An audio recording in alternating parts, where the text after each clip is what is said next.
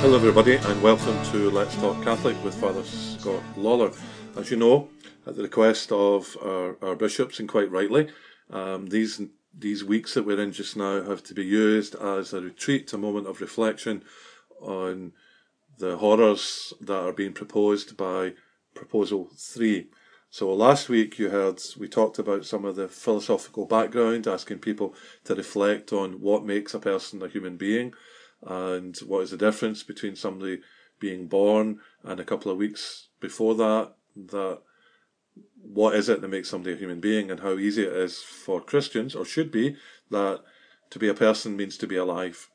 And we deliberately didn't cover more specific things to do with laws and proposals, because I knew very much, by the grace of God and great thanks to the men who are sitting with me now, that I was going to be able to do this programme.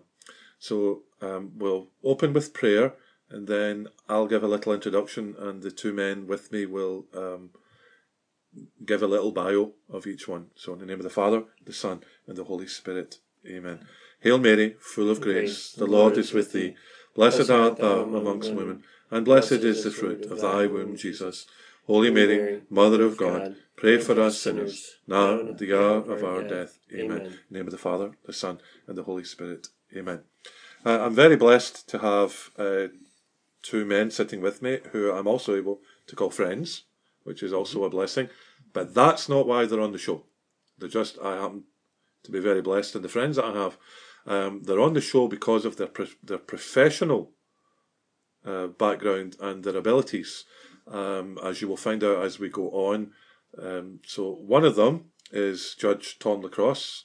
So thank you, Judge. You want to give us a little bit of your bio so people kind of know that you're not just some random character that I picked out of the ether? Sure. Certainly, I've been married for 41 years, and I have 3 sons and 13 grandchildren. I'm very proud of that. I was recently retired from El Pino County Probate Court. I sat on the bench for 15 years, and I retired last October 21. Also, as a part of that, I was family court judge and also 88th District Court judge. That's and prior to that, 22 years as a practicing lawyer. So. Yeah. Just what does family court judge do? What is that? Well, deal with all issues in the county, in the geographic jurisdiction of the county, involving a child, delinquency of children, and when children are victims of abuse or neglect. Okay. So you've spent a chunk of your more recent senior career advocating for children.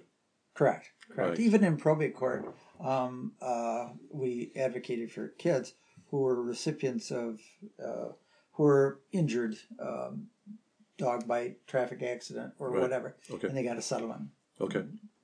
Dealt with children. So you've seen some very unpleasant things that have had to be addressed. Some very dysfunctional family units. Yes. And people who are vulnerable to society's pushing them around. Oh, really? Sure. In probate court, we dealt.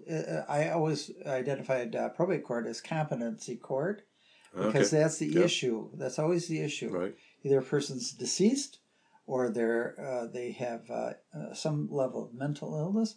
Minority puts their competency at issue. They're young, and so we dealt with those issues in probate. Okay, great.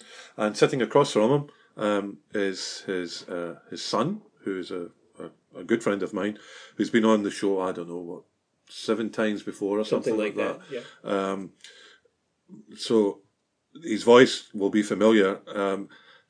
So, Larry, you can just bring people up to speed on what you do for a living, but I'd also like you to let people know what you do for the diocese, so that people understand that both you and your father are very invested in the protection of young and vulnerable people.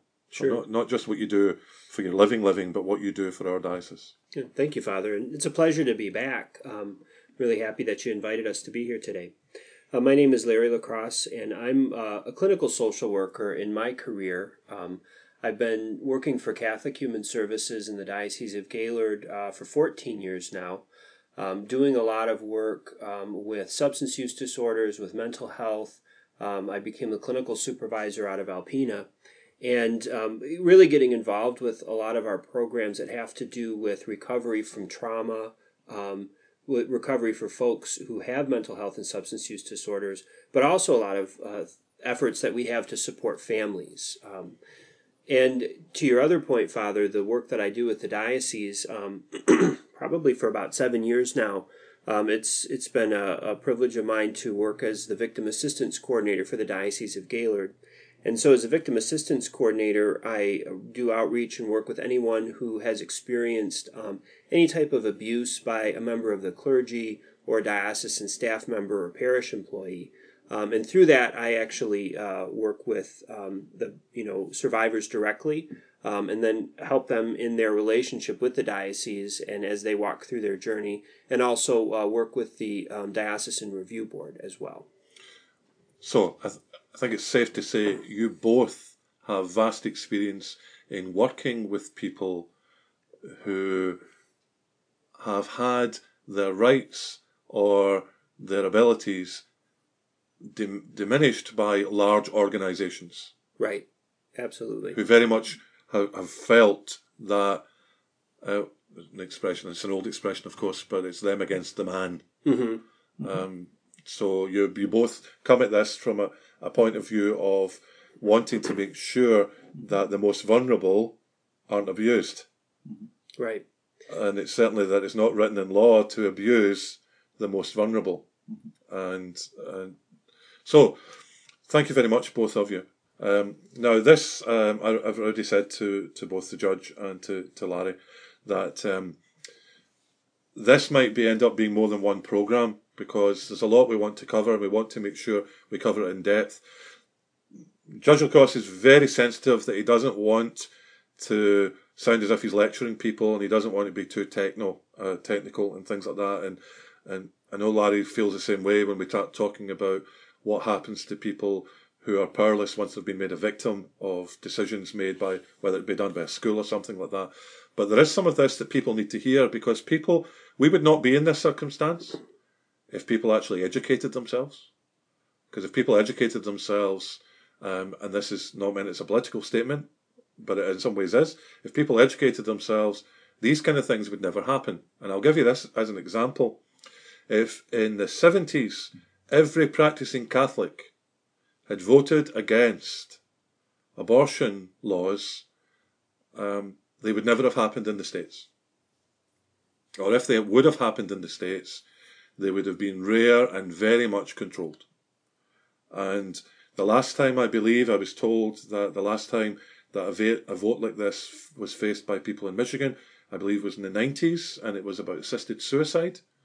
And they think that over 90% of practicing Catholics voted against the assisted suicide. Mm-hmm. With COVID and things like that, it's probably a much lower number. But even if we say there was I think it was actually 93% of mass-going Catholics, they estimate, what were the other 7% doing? They weren't educated, they weren't paying attention, they weren't invested in their fellow men. And after all, this show is called Let's Talk Catholic, and part of being Catholic is recognising what a person is. And at some point, we'll talk about that, and the judge will explain how that's not a thing to be decided by law, because law can't decide what a person is, because it would be an arbitrary decision then of what is personhood. Mm-hmm. So what I've asked both the men to do is we're going to give some background, stuff that people should have learned at school, but I know they didn't. So just about how American governance works, and what is the difference between an amendment and a law. But first of all, what is the difference between a law being imposed as a federal thing and what's happening in constitutions? So before we get to that, though, let's go with that, because then judge might get a chance then to explain the difference between good law, bad law, cases that have happened in the past, like Dred Scott and things like that, that showed what happens if you don't recognise a person as someone who's got human life, that you start to look at a person as chattel or contraband, as I believe in some points that's what they called the runaway slaves during the Civil War. They called them contraband because they couldn't call them human beings because of that. So I'm going to attack the judge now. Okay. So American governance. Okay. How does it work? Okay. Very, very, very generally, I think all power, all decision making really starts with the people. Starts there. Okay. The American people years ago said, "Well, we have to codify this some way. We have to state it," and so they created the Constitution, the American Constitution, almost immediately. We knew that we had to make changes to that, and so we made amendments to the Constitution. Amendments are the Constitution; they become part of constitutional law. Okay, right. And the Constitution has been identified as being a skeleton. Okay. And we put flesh on this skeleton through our legislative laws, federal legislation and our state legislatures put meat on the bones. They put flesh on the bones. Can I just So, obviously, people know I'm foreign, right? So, by bringing about amendments, are we saying, well, the Constitution wasn't right to start with? No, not necessarily. Wasn't rather complete. Okay. Wasn't complete, and so they say they're amendments, and they are, but they're more specifically identified as supplements. Okay. Because the Constitution, as it was stated originally, had to be amended, had to be supplemented. Okay, and because it wasn't complete in its original draft, and that's okay. That's okay. Okay, but is it guided by the times, or by something higher than the feeling of the times? Well, I think I'm not a constitutional expert. No, I appreciate that. But I think that the circumstances, the Constitution is kind of an eternal document, and when it was drafted, you talk about the original drafter's intent, right? And so it's stated for all time, and its amendments, like I was saying earlier, are because the original statement wasn't complete. Okay, so that's why the amendments existed. Okay. Can I throw something in here? Sure. Great example of what you're talking about is the original Constitution contained the 3/5 compromise, right, which counted Black people as 3/5 of a person. Good point. And which kind of gets directly to the point that we're making. And then it was the 14th Amendment that repealed that and created equal protection under the law. Right. There is some level of evolution of thought. Okay. Right. And it's something that, and it's a conclusion. Aha, we should have thought of this back in 1776. Right. Okay. And we could have. Okay. But we didn't.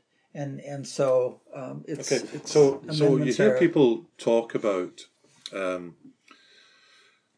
some justices are, is the term they use, is it rigorists, when they think the Constitution should be the guide, and then some are much more lackadaisical in that. So the reason why that Roe versus Wade was overturned wasn't because these people were rabid Catholics, like some people would say. No. It's because it was bad law.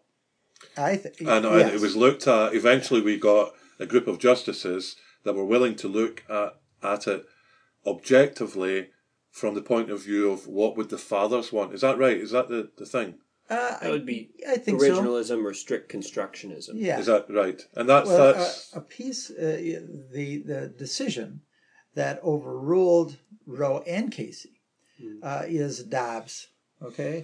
And it was interpreting Mississippi law. Okay, state law. And it said basically, among other things, it said that one of the things for abortion to exist, okay, is if there's a long history and tradition. Okay, they said there is no long history and tradition of abortion being a right.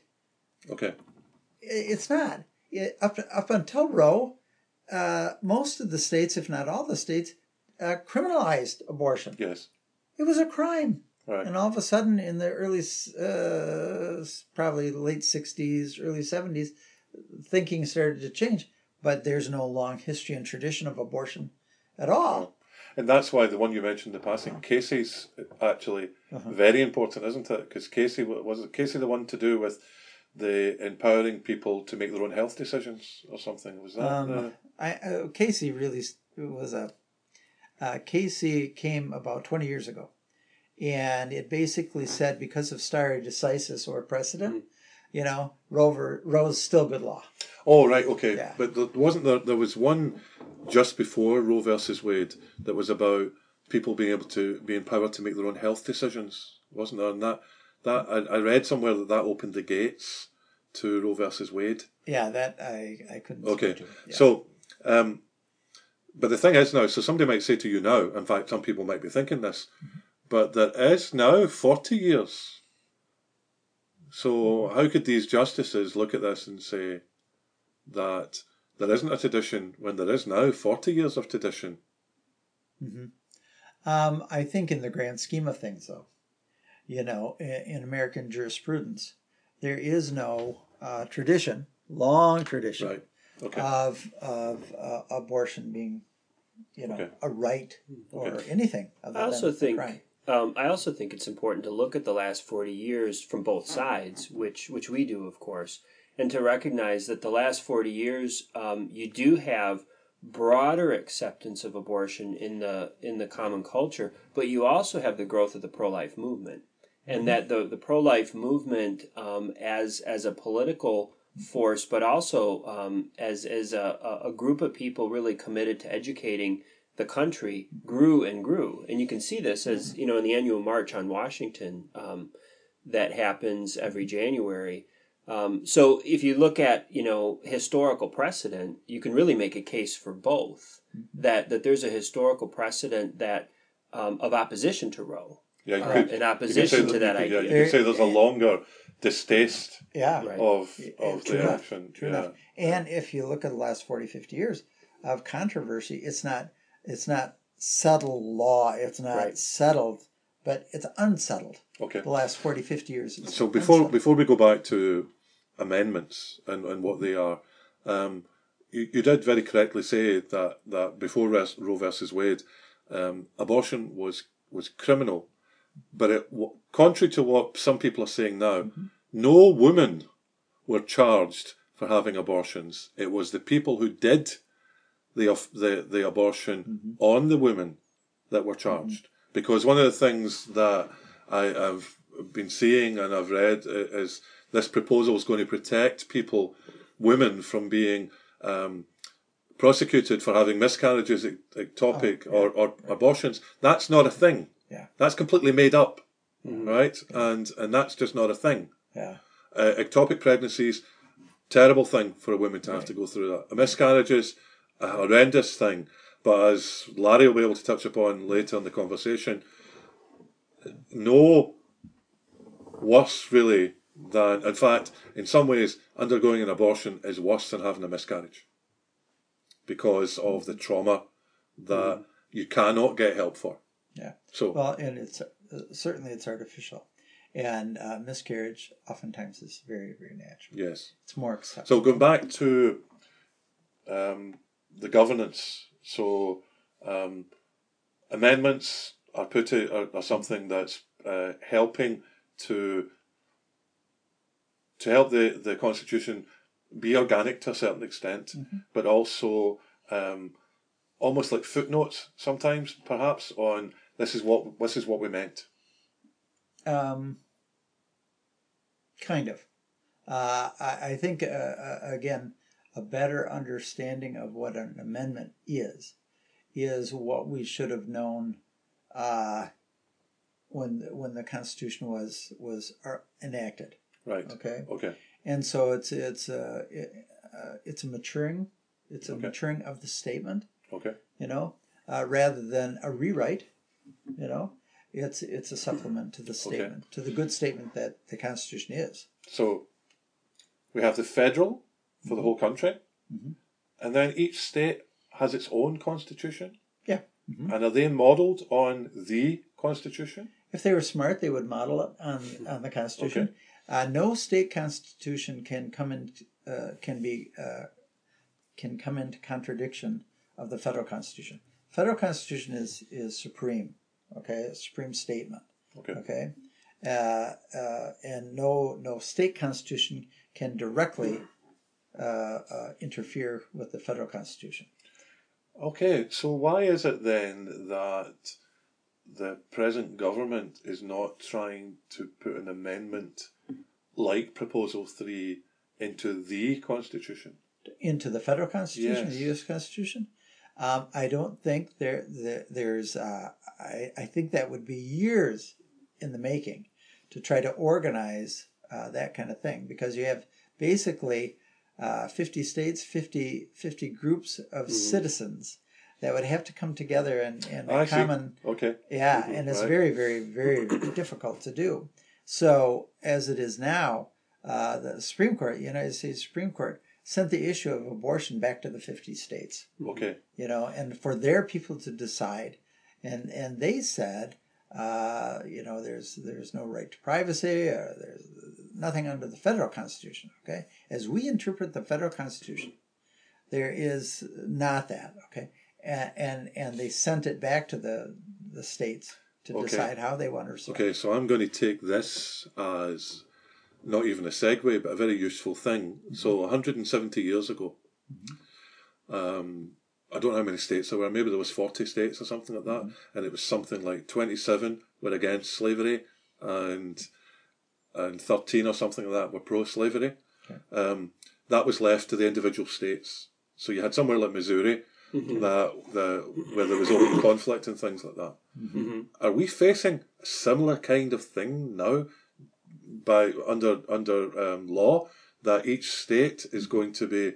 So we might end up with 40 states that are pro-life or very minimal permission of abortions, and we might have 10 states that are going to be anything goes. Yeah, I think that. I think that. But how can that? Before you Sure. go on to answer that, how can that exist in a country with and not end up in some kind of conflict? I think it's that it's inviting that conflict,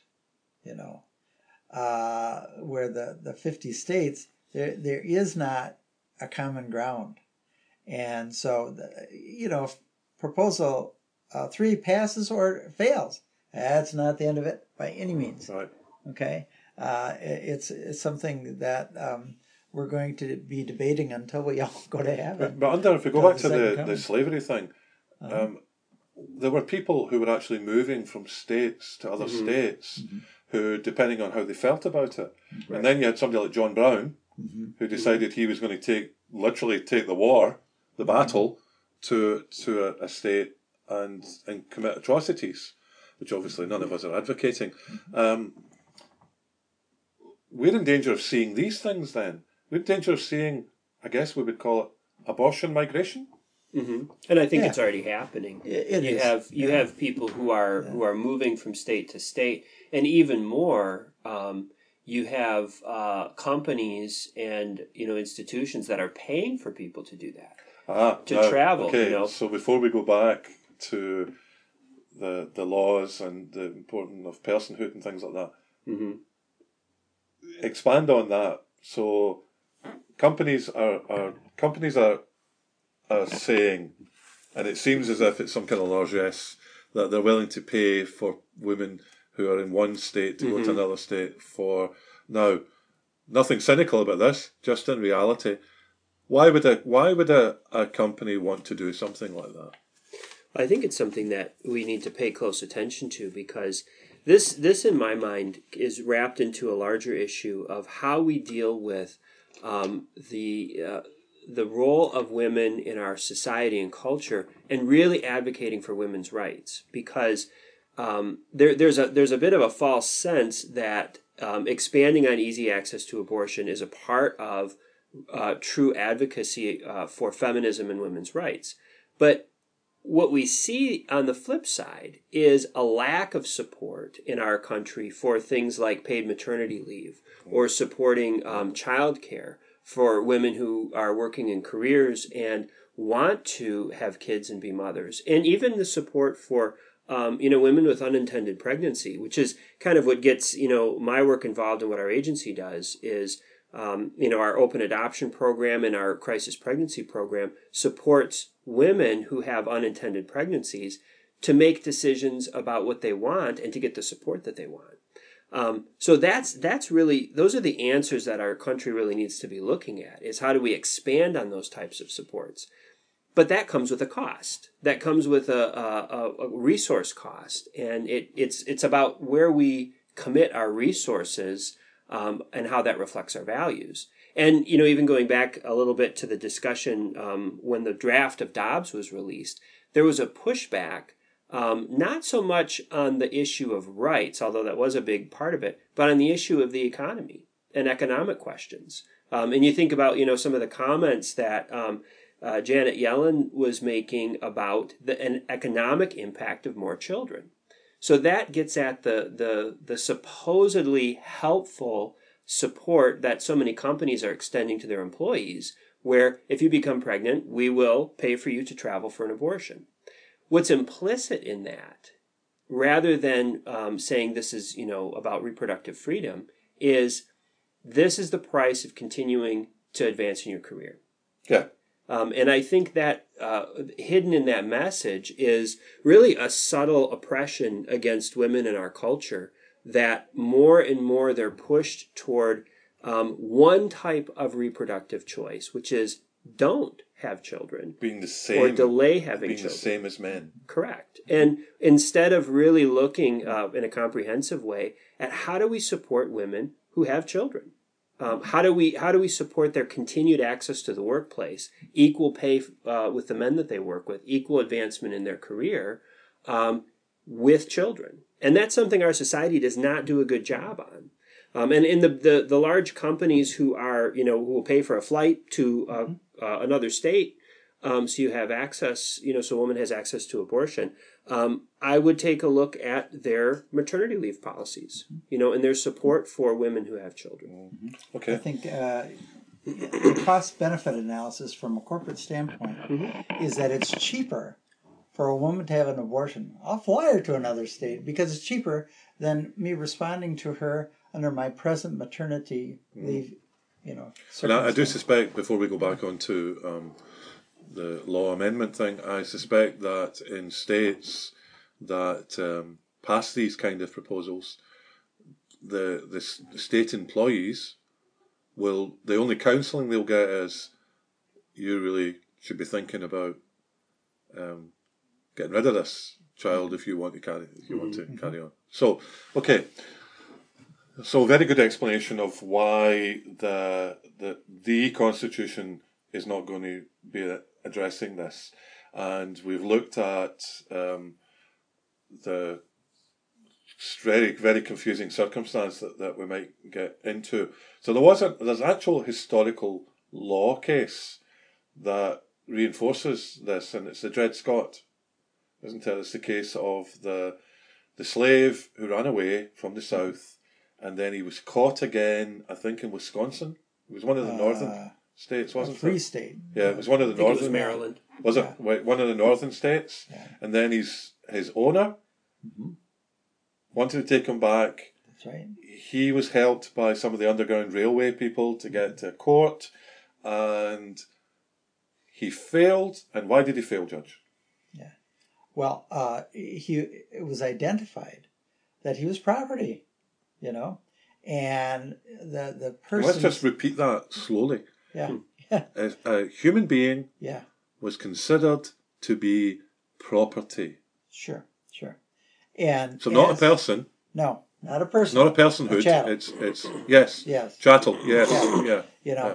And thus, being that person's property, the slave owner's property, he had a right to have his property back. Okay, so this is as if he had a cow Yeah, or a sheep. yeah, that's it. Yeah, or a chair or anything else. It's my chair. I can prove it, and therefore it's mine. That's it. End of story. Okay. So this takes us to something which we've already alluded to, the what is a person, and how law, usually when it tries to define what a person is, just completely messes it up. So, do you want to say a few things about why there's certain things that law, as opposed to faith, faith can talk about these things, but why law isn't the answer to everything?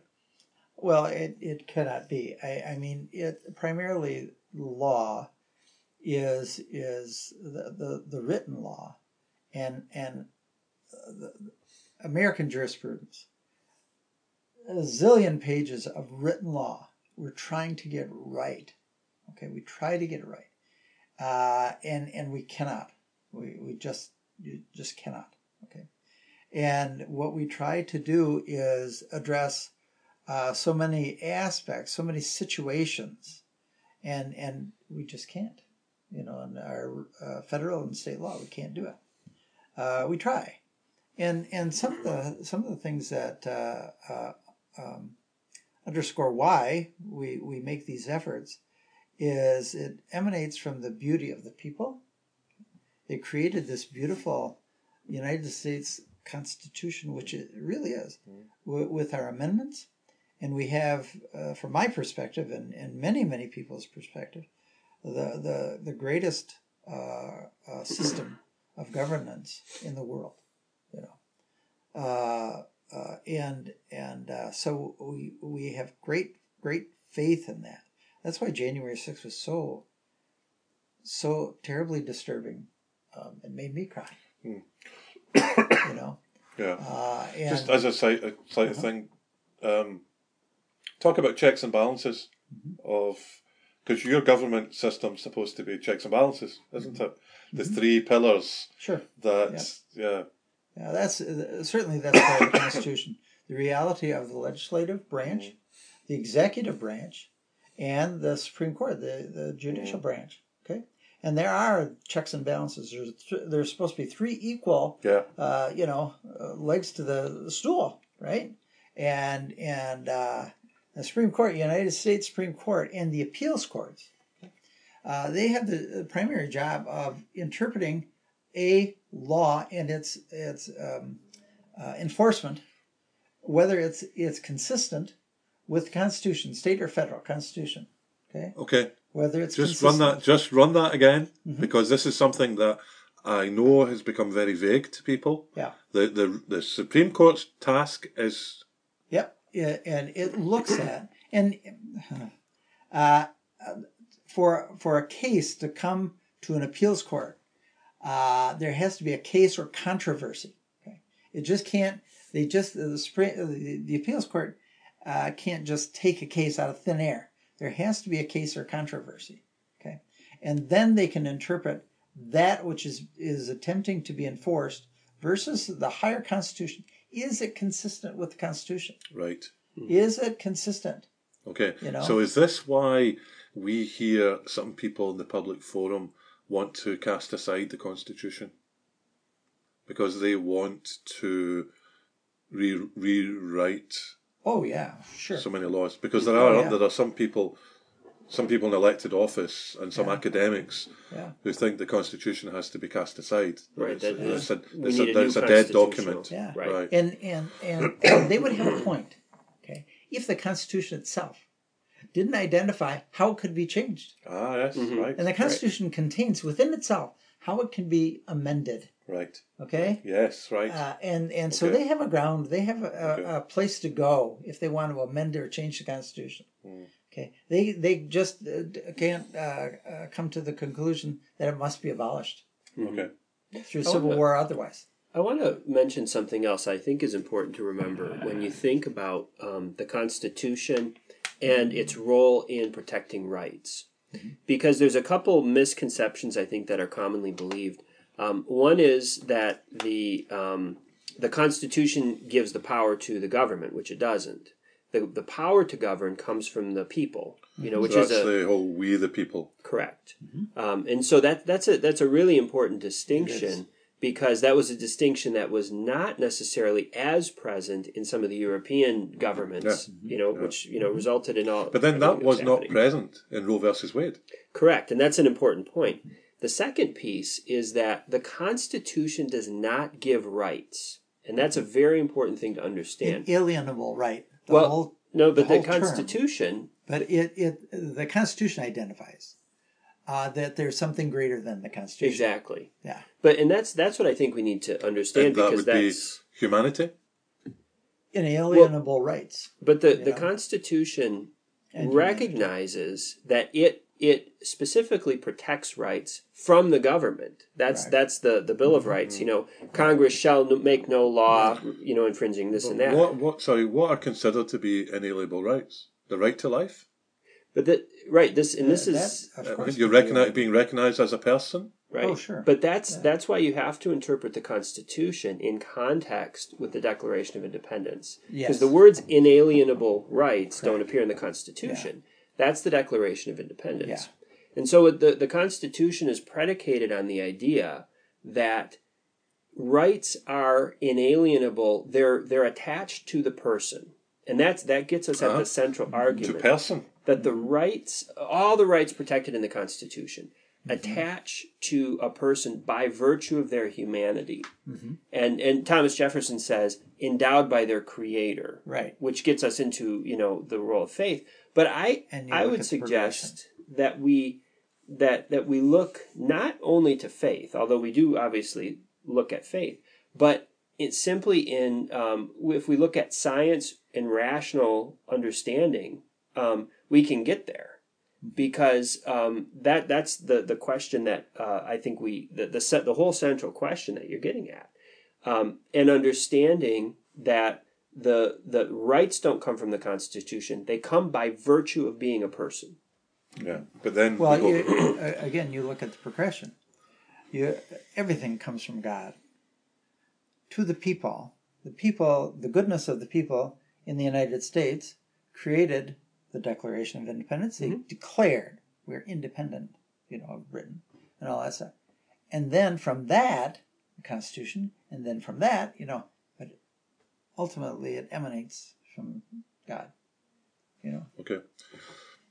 So personhood. When the justices were looking at Roe versus Wade and the Dobbs case and things like that, they declared that there was no right to abortion. Now, by doing that, are they saying that there's a right to life? Or is it not as simple as that? I think they, certainly in Casey, they punted. Okay. Even in Dobbs, they punted. Okay. And they deferred to the states making those ultimate decisions. Okay. How to proceed. Okay. So that now takes us to Michigan. Yes. Right. So for the best part of 100 years, Michigan had a law from 1931 that in certain circumstances abortion was allowed. The main one being the life of the mother, I believe. Right. And that is a law. Right? But rather than wanting to have some laws about these things,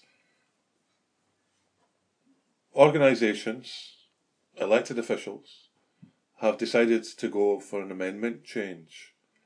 What's the difference between wanting to change the law or have laws similar to Roe versus Wade and going down the route of the amendment change? What's the difference there between amendment and law?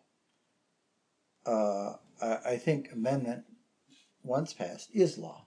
Okay? You're talking about different types of law. Okay.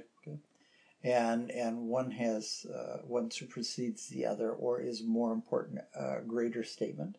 Okay. And if you're looking at the state of Michigan, the greatest statement, in a sense, other than the people, is certainly the Constitution, the Michigan State Constitution. And that's what Proposal 3 is. Right. An amendment to the state constitution. Okay. And so what So if we go back to what we've been talking about the Constitution, and your explanation of the place amendments have in that, is this an attempt to say that this is what the state fathers would kind of wanted? Yes. Yes. Okay. It's quite the attempt at trying to say that the drafters of the Constitution wanted abortion. But not just How can that, they all say these that? other things which we'll get to. Yeah. So a correct understanding of this should be that when you're thinking about Proposal 3, or whether you vote yes or no of it, is that what is being proposed to you is that the fathers of the state of Michigan, which has never permitted abortion, apart from in very specific circumstances, would have or intended to have an anything goes amendment. That's an excellent way of looking at it. Yes. Yeah. Okay. So it's a hearkening back to an original drafting of the Constitution, and saying that Proposal 3 should have been a part of that. Okay. Has there ever been an attempt for the Constitution to propose something that was so radical as Proposal 3 is? That I don't know.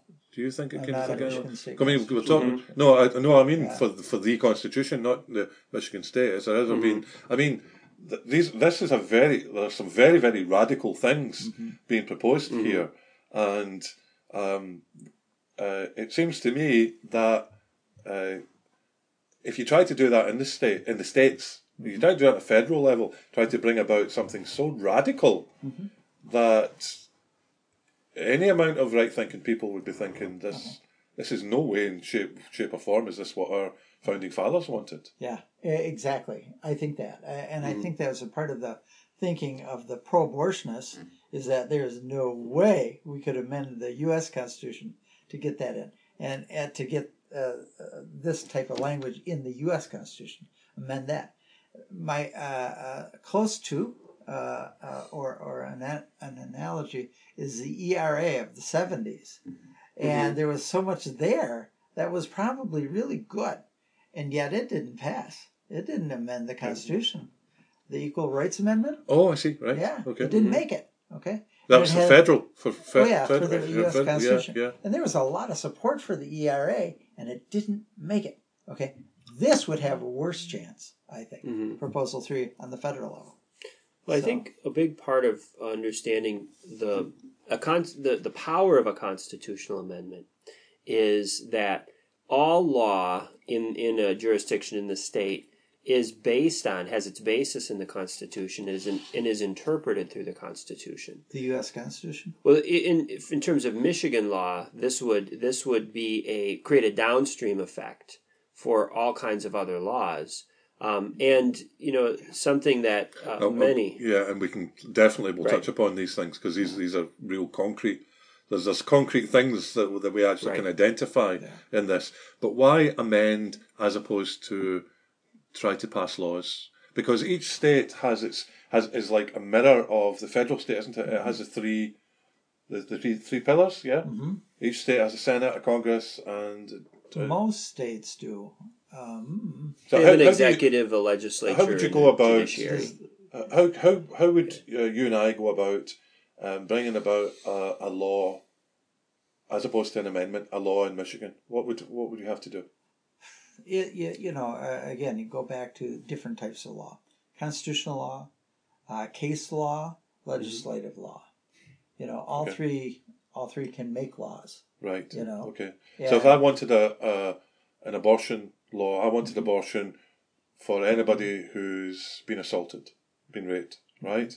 How would I go about doing that in Michigan if I wanted to make that a law, as opposed to an amendment? Yeah. Right. Oh yeah. what you could try to do is to take the Constitution as is and try to interpret it in a way that allows for abortion in certain circumstances. Can't do it. I mean, it would be the laws in the state of Michigan would not allow it. Okay. And so they have to start over. Yes. They have to create in the Constitution a right to an abortion. And this language in the proposal is very, very broad, very, very broad. But by doing this, by looking for an amendment, is this the cleverest way for them to bring about these things, Yes. as opposed to try to create Yes. new laws, like going It to is. the state legislature and try to get votes It's through opening the door. it? Right.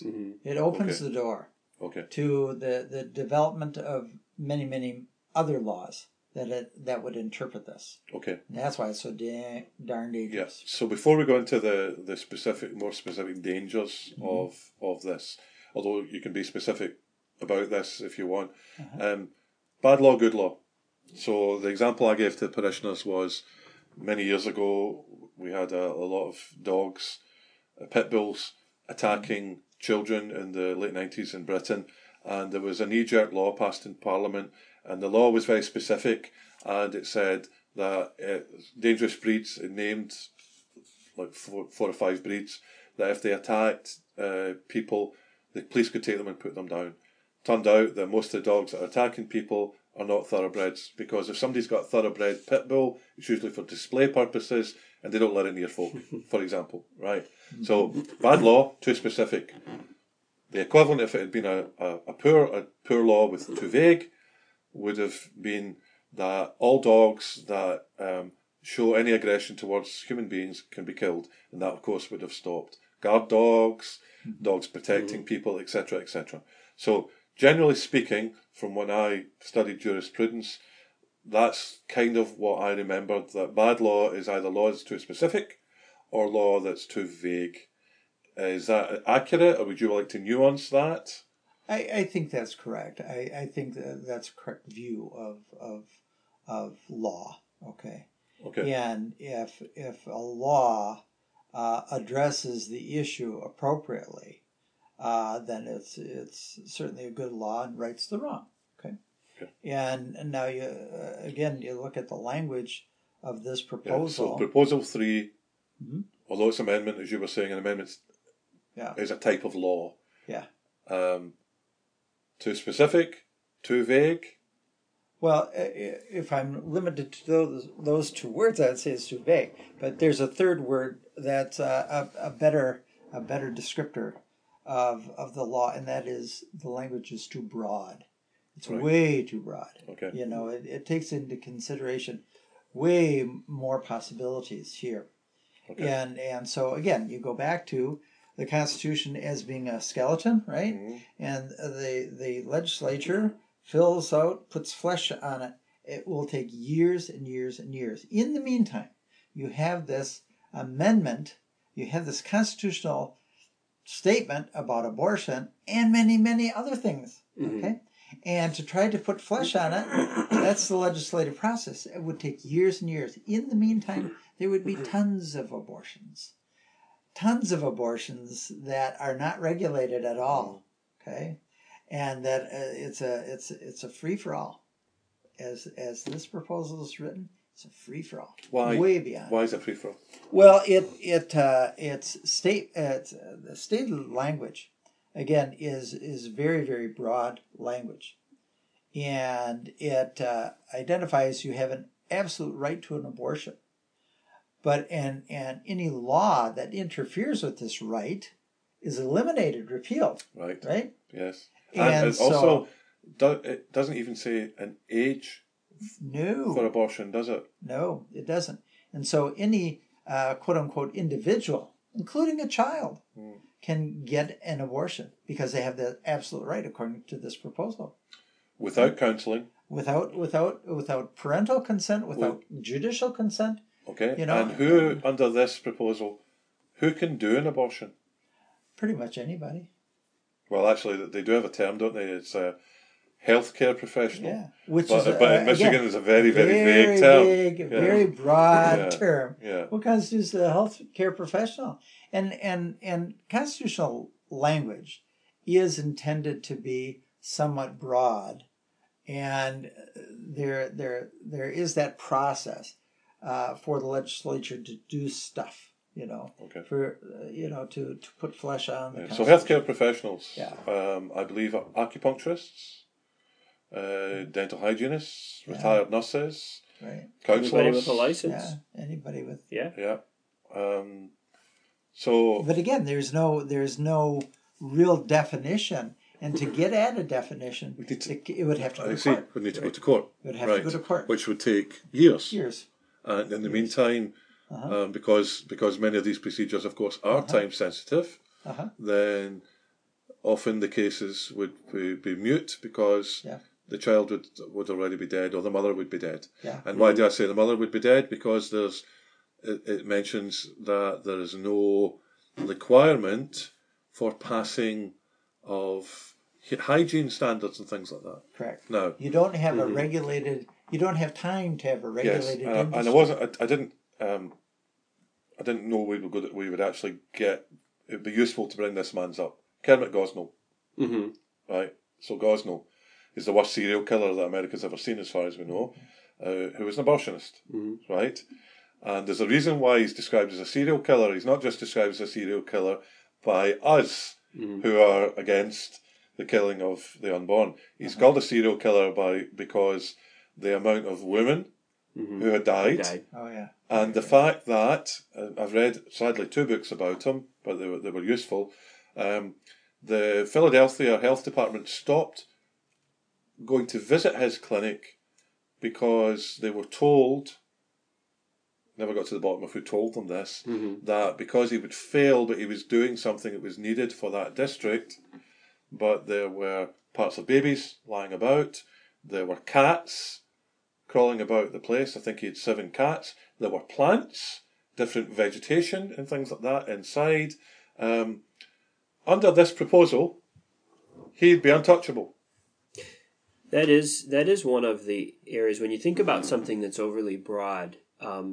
It starts by being overly broad, but it actually contains within it some very, very robust language. And in the middle of this is that an individual's right to reproductive freedom shall not be denied, burdened, or infringed upon unless justified by a compelling state interest achieved by the least restrictive What does means. that mean, a compelling state interest? Does that mean the state has control over a woman's body?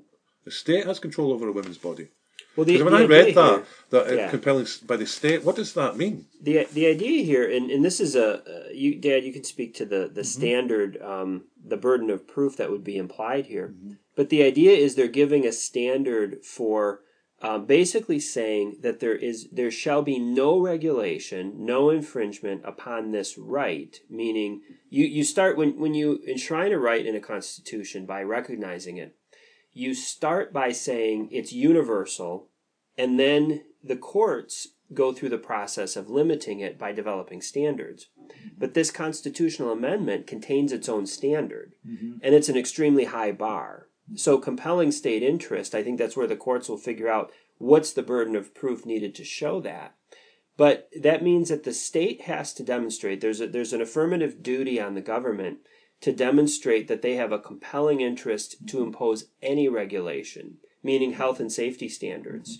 And you'd think health and safety standards would be a no-brainer. You would, yeah. But That's exactly what I was thinking here. But yeah. Look at the last 20 years of case law in so many different states challenging health and safety standards attached to abortion clinics. You know, when states out of compelling interest have said things like, you need to be inspected, you need to be certified as a surgical center, or you need to have hospital privileges. Yeah, you need to have hospital privileges. There's been tremendous pushback on that. Yeah. So there's no guarantee that any reasonable regulation would meet the burden of compelling state interest.